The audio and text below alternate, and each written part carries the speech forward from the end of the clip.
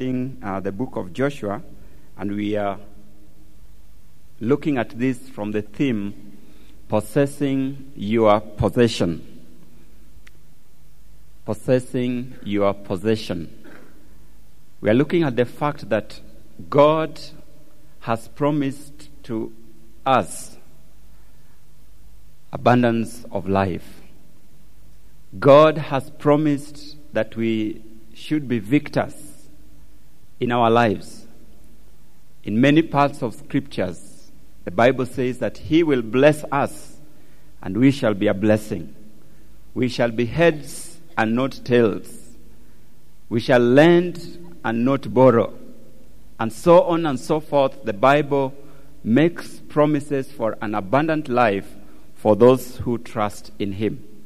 But as we have mentioned in the previous sessions, for many of us, this is not the reality of life. We seem to be moving from one difficulty to another, and life is one bundle of frustration for some of us. And so we are looking at why is it so, and how can things change? On Monday, we considered the fact that the reason for some of us not experiencing that which God has meant for us is because we are carrying with us loads from the past. Our past lives are hanging over our heads and we are not able to move forward. And so because of that, we are frustrated. And we saw how God came to the children of Israel at Gilgal and He said, I have rolled off the reproach of Egypt. And we too need to get to that point where we bring all our past to the feet of Jesus Christ and have Him take off that burden. Yesterday we considered the strongholds of Jericho. That there are some things, some fortresses, some situations that are so fortified and so strong and stand against our progress. And unless God comes to our aid, we cannot make any headway. And we saw how God came to the children of Israel at Jericho, and by a very simple act, they were able to see the walls of Jericho come tumbling down. And so they were able to move in and take that city and devote it to the Lord. Tonight, we move on in this series, and we are going to be looking at the topic, dealing with sin in the camp. Dealing with sin in the camp. This may be perhaps the most solemn of the series that we are doing. But turn with me to Joshua chapter 7. I'll actually try and read the whole chapter so that we can get the full picture of what was happening here. Joshua chapter 7 from verse 1 to the end.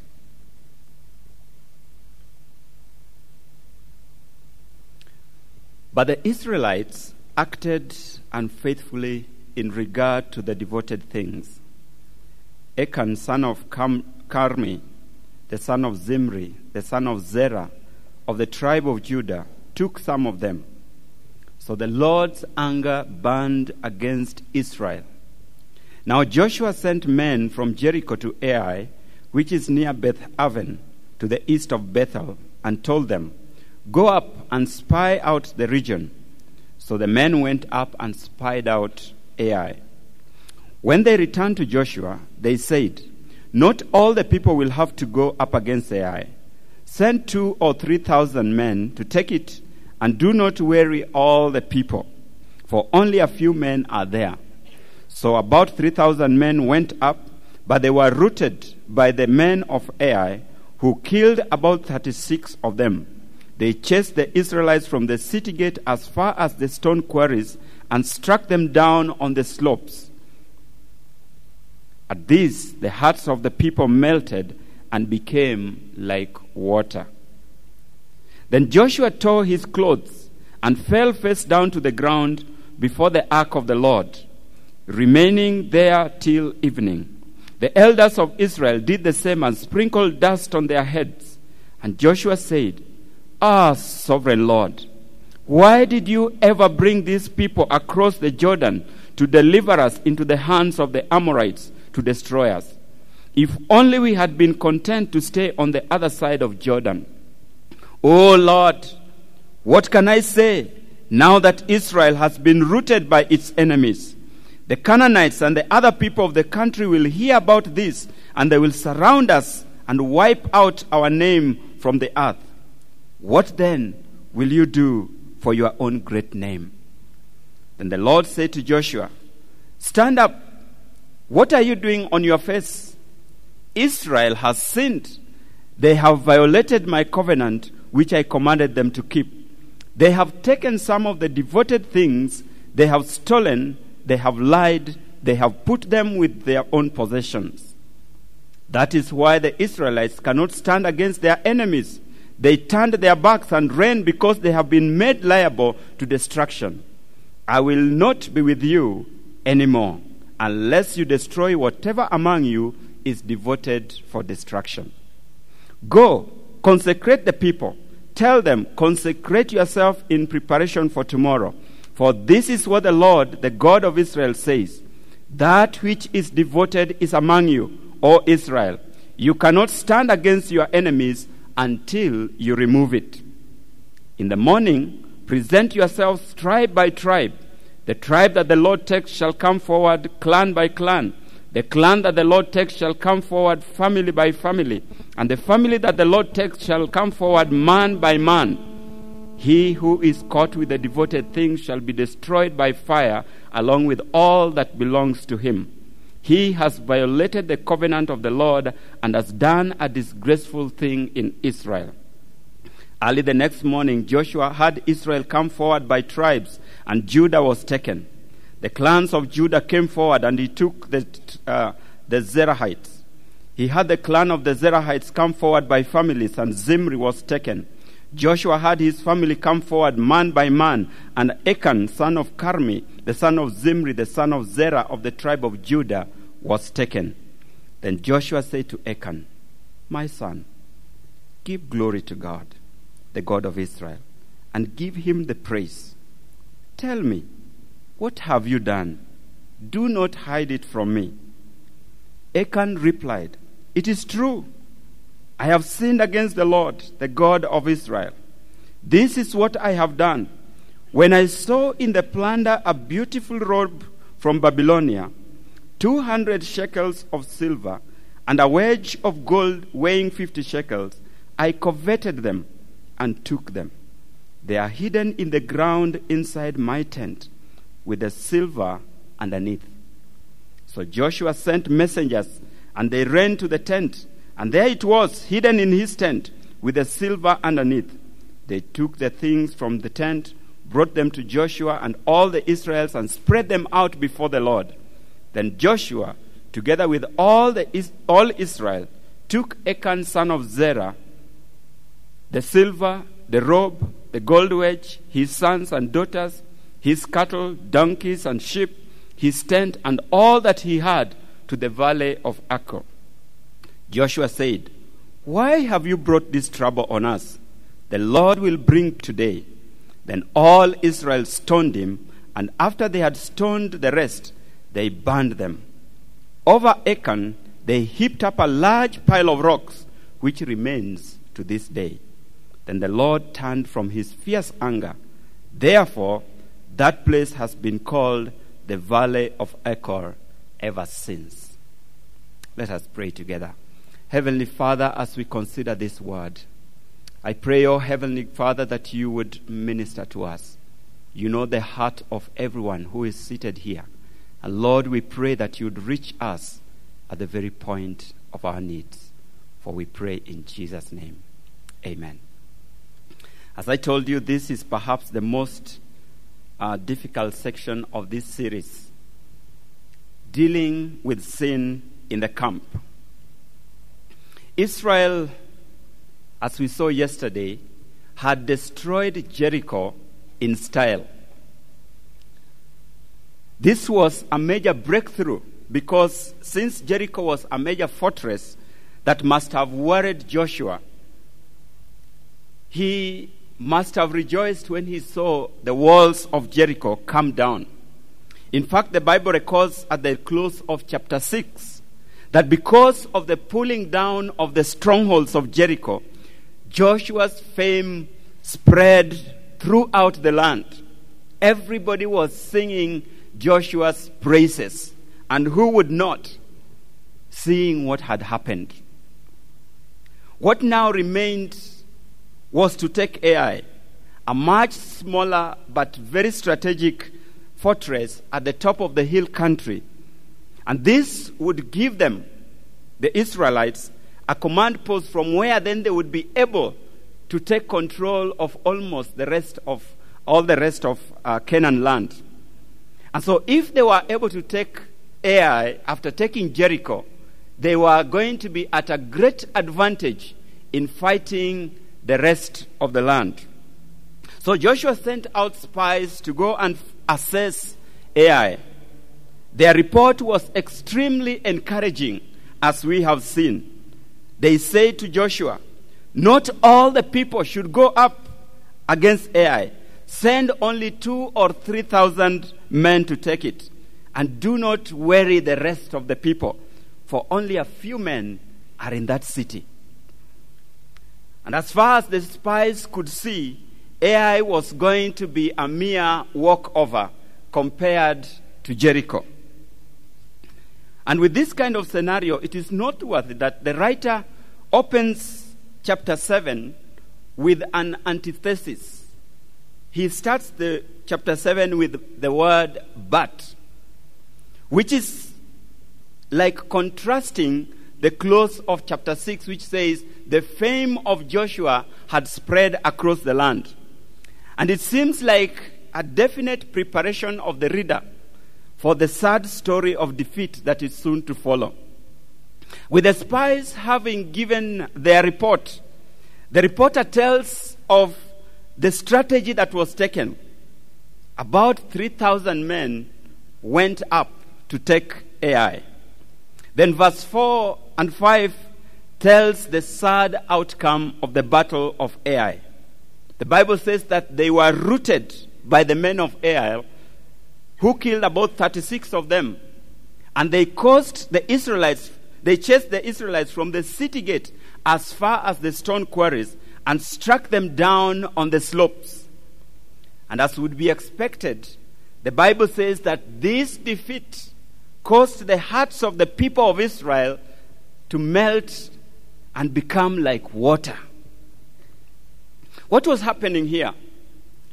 It could well be understandable that after the previous victories, Ai must have been like a small matter. According to the spies, Joshua did not need to worry the rest of the people. Just take 3,000. Only a few men were to go to Ai. The question is, was this a statement of faith and confidence in the Lord? Or was it a sense of pride and confidence in themselves? It is for you to judge. The writer seems to want to imply that there was a serious presumption on their part.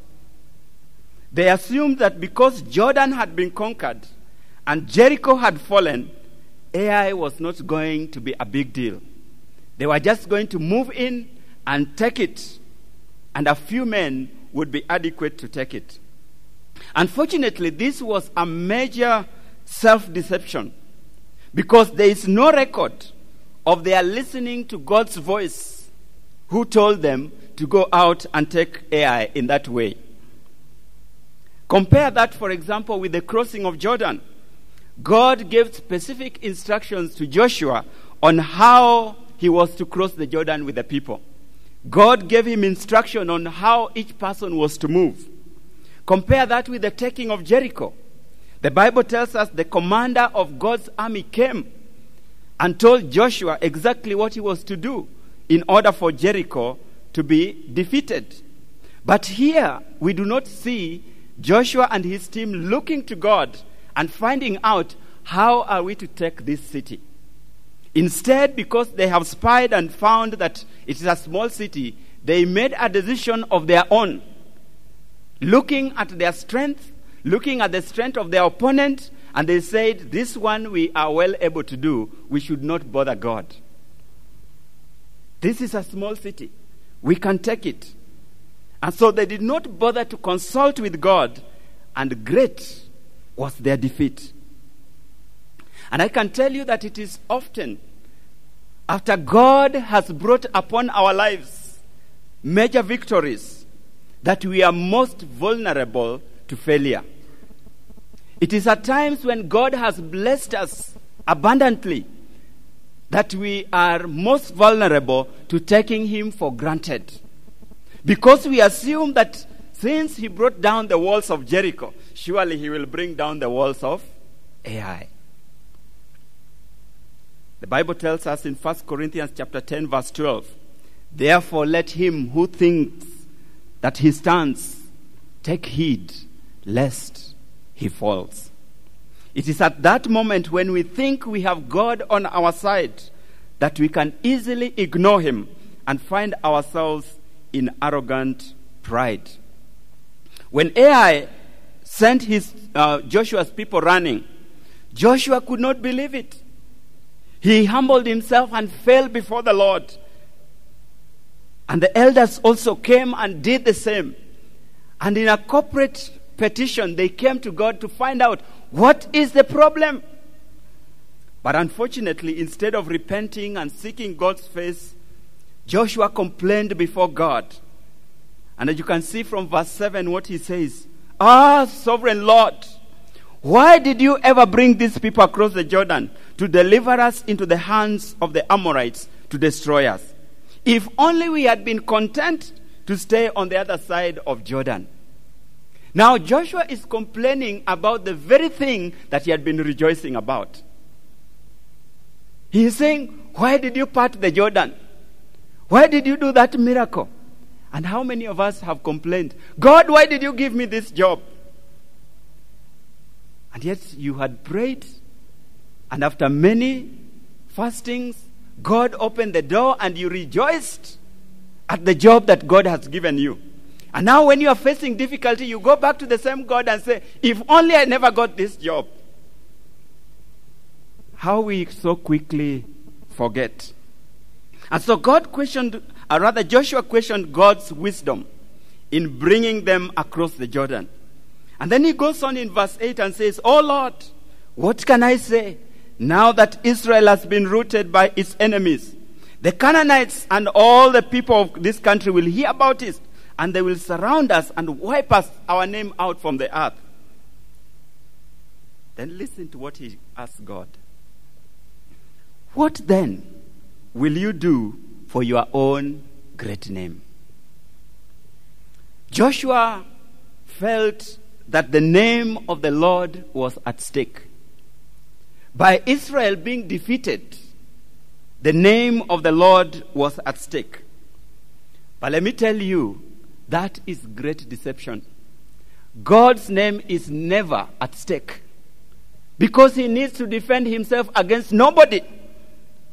God doesn't need to defend himself against anybody. His name is never at stake. He has no reputation to defend. God has no reputation to defend. And so if you think that by your failure, God's name will be brought to shame, I'm afraid it is your name that will be brought to shame. And God's name will continue on. God's name needs no defense. He has no reputation to protect. So God's rebuke to Joshua was sharp and directed. He told him in verse 10, stand up. What are you doing with your face down? Israel has sinned. They have violated my covenant, which I commanded them to keep. They have taken some of the devoted things. They have stolen.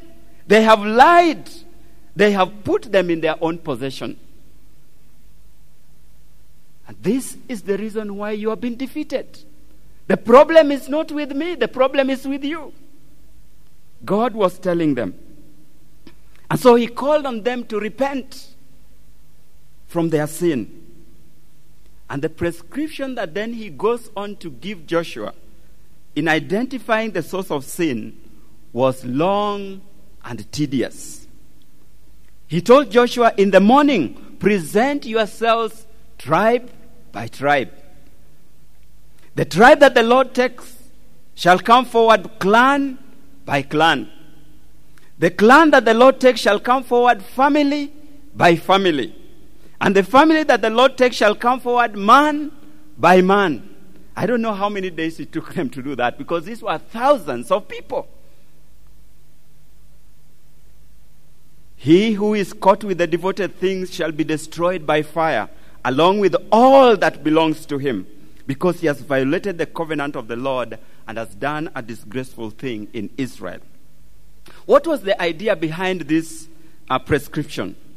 I believe that God wanted to get everybody involved in this thing, so that he made it clear to each and every person that he was not going to tolerate sin in the midst of them. He wanted to let them know that despite God's grace, he does not tolerate sin. He wanted to let them know that God's word had to be obeyed strictly and adhered to if success was to be realized. And so they went through the process, and Achan was identified as the culprit. And the Bible says, be sure your sin shall find you out. Achan's sin found him out. And you remember in similar kind of story, Ananias' sin found him out. When he thought he could get lost in the crowd, he could get lost in the multitude, tribe by tribe, clan by clan, family by family, until he was picked out. Be not deceived, God is not mocked. And after he was discovered, Achan confessed and said, I have sinned against the Lord. But I ask myself, was this a genuine confession? It was not. How can we tell? Because when all these tribes were being called, where was Achan? When all the clans were being invited forward, where was Achan? When all the families were being called, where was Achan?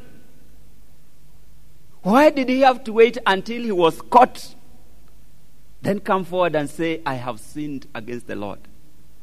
When Joshua mentioned that somebody has taken the devoted things that belong to the Lord, why didn't he come forward and fall before the man of God and say, it is I, please forgive me? I believe God would have forgiven him, because the Bible says if we confess our sins, he is faithful and just to forgive us. But this man waited, hoping against hope that he will not be found out. So the man stole these beautiful things, precious things, against God's word. But was he enjoying them? He was not. Because he himself said, I have kept them in the tent. In fact, I have not kept them. I have hidden them. Now, what is a robe? Of what use is a robe? A beautiful robe. Of what use is a beautiful dress or a nice suit if it is hidden in the hole in your room? Is it just the joy of knowing that it is there? Huh? Because a beautiful dress is only beautiful as long as it is worn. A nice suit is beautiful as long as it is worn.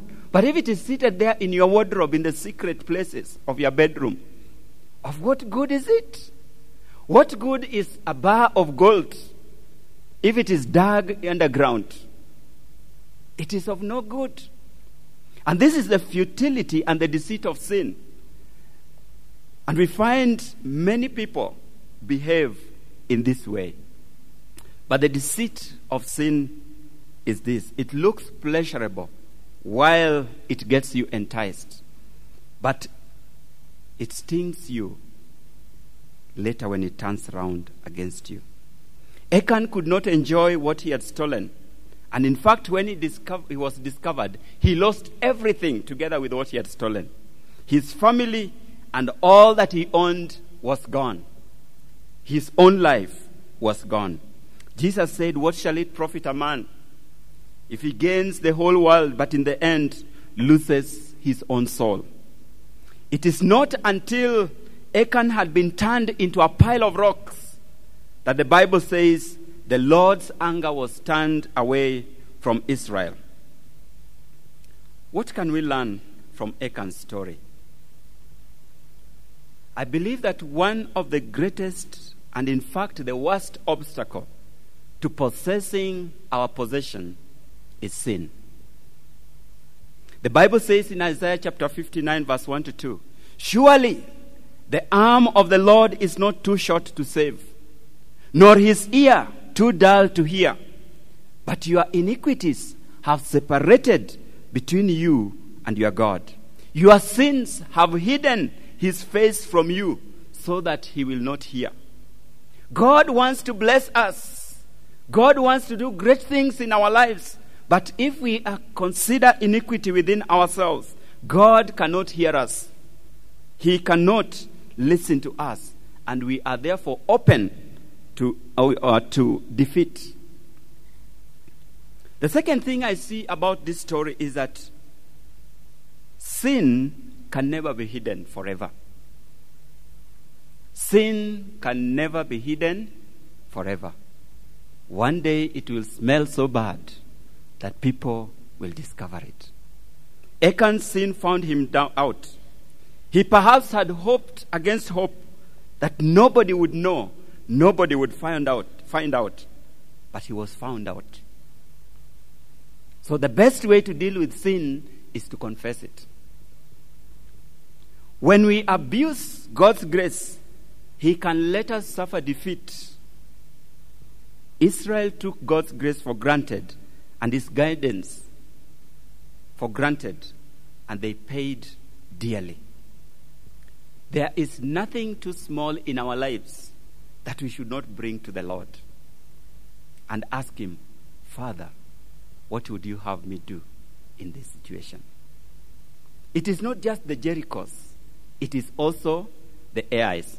In fact, when you chapter 8, where now after they had confessed their sin, God told them to go and take Ai.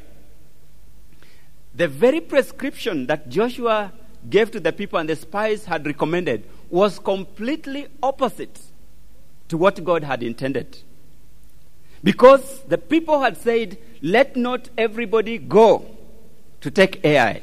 Just send a few people." When God said everybody must go. It was the direct opposite of what God had intended in the taking over of Ai. Fourthly, sin not only affects the sinner, but could spread its consequences to the family, even to the very fellowship in which we belong. Achan's sin did not end with him. The whole Israel had to suffer the consequences of one man's sin. You would remember Jonah, when he ran away from God in disobedience. The whole ship was rocked by the storm because of one man. Number 5, sin cannot be prayed for. It must be identified, confessed, and repented.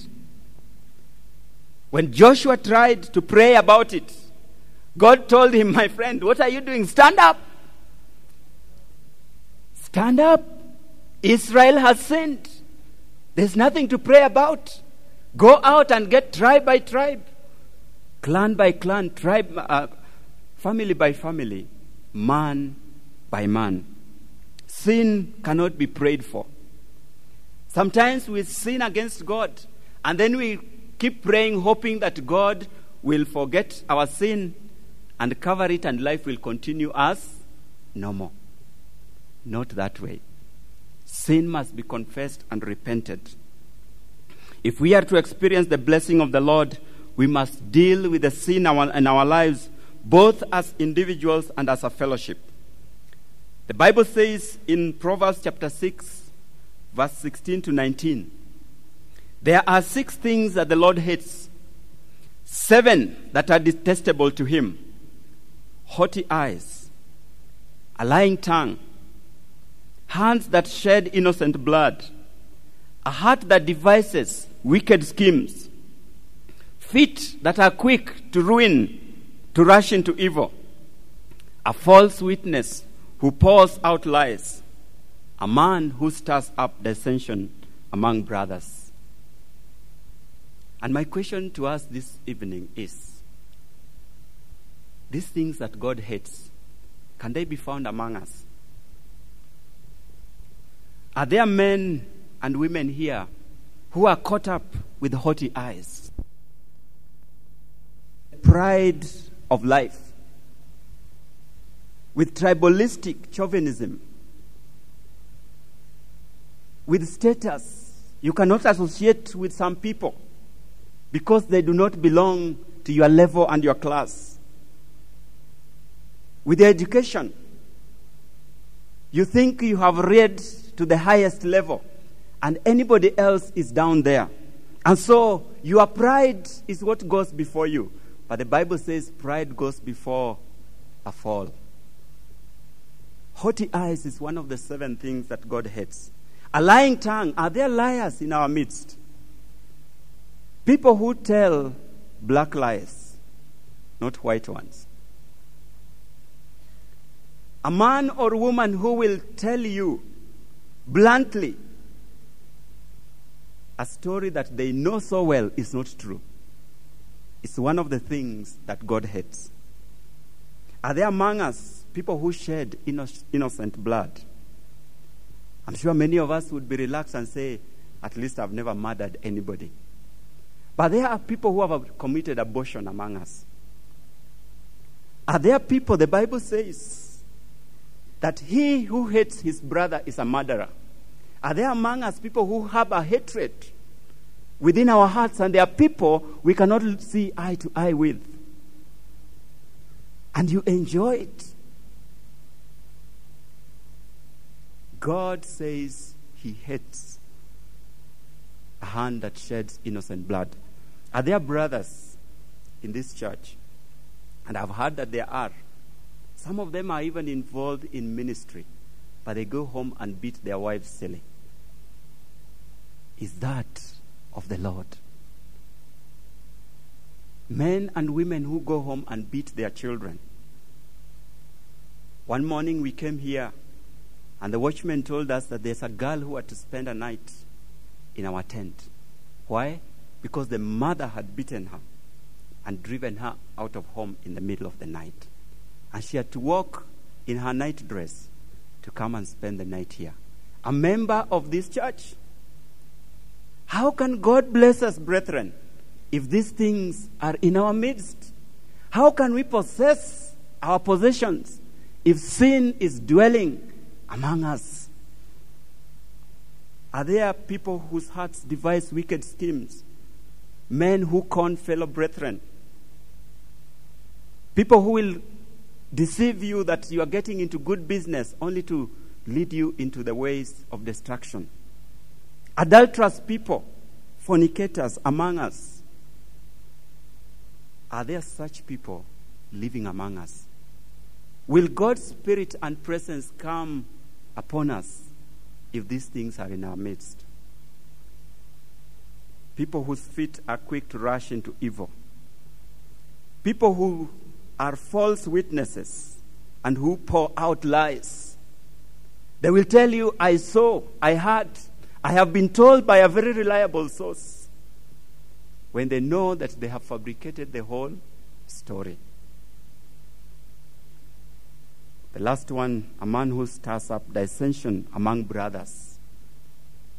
People who cause people to go, others to fight one another.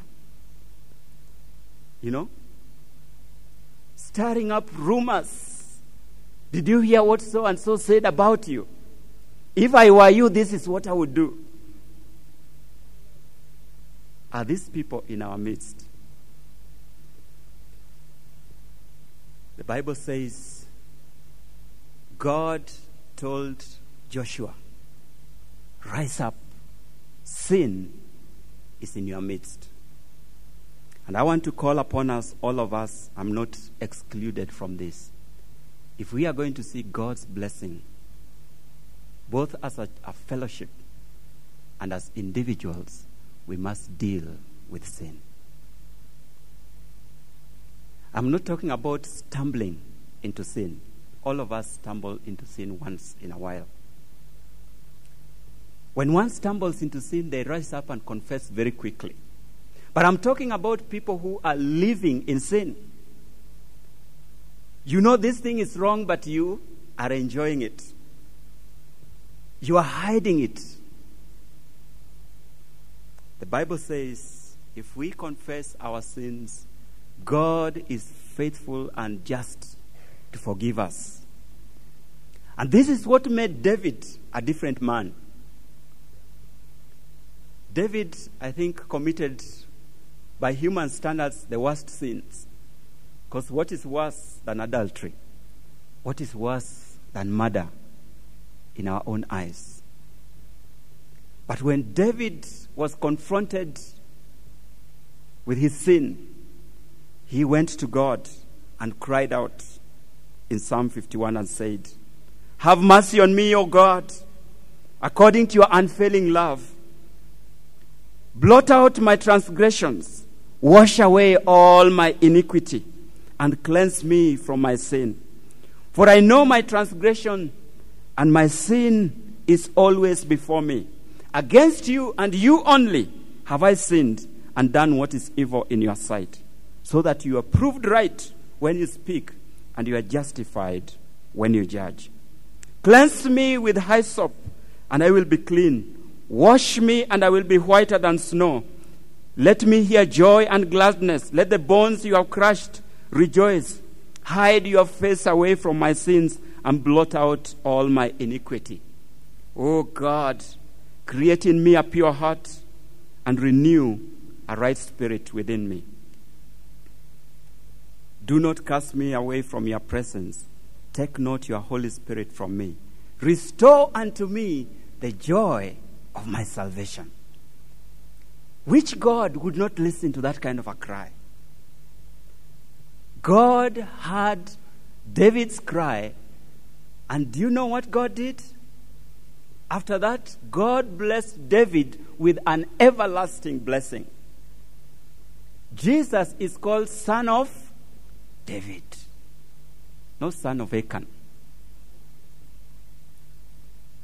What distinguishes between Achan and David?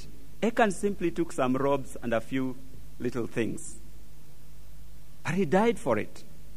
David murdered somebody's husband and took his wife, but he was forgiven.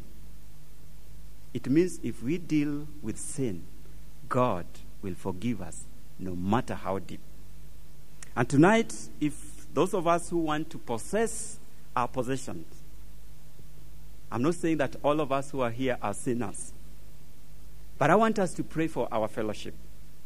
I want us to pray for our church. I want us to pray for our congregation, that God would purge us out.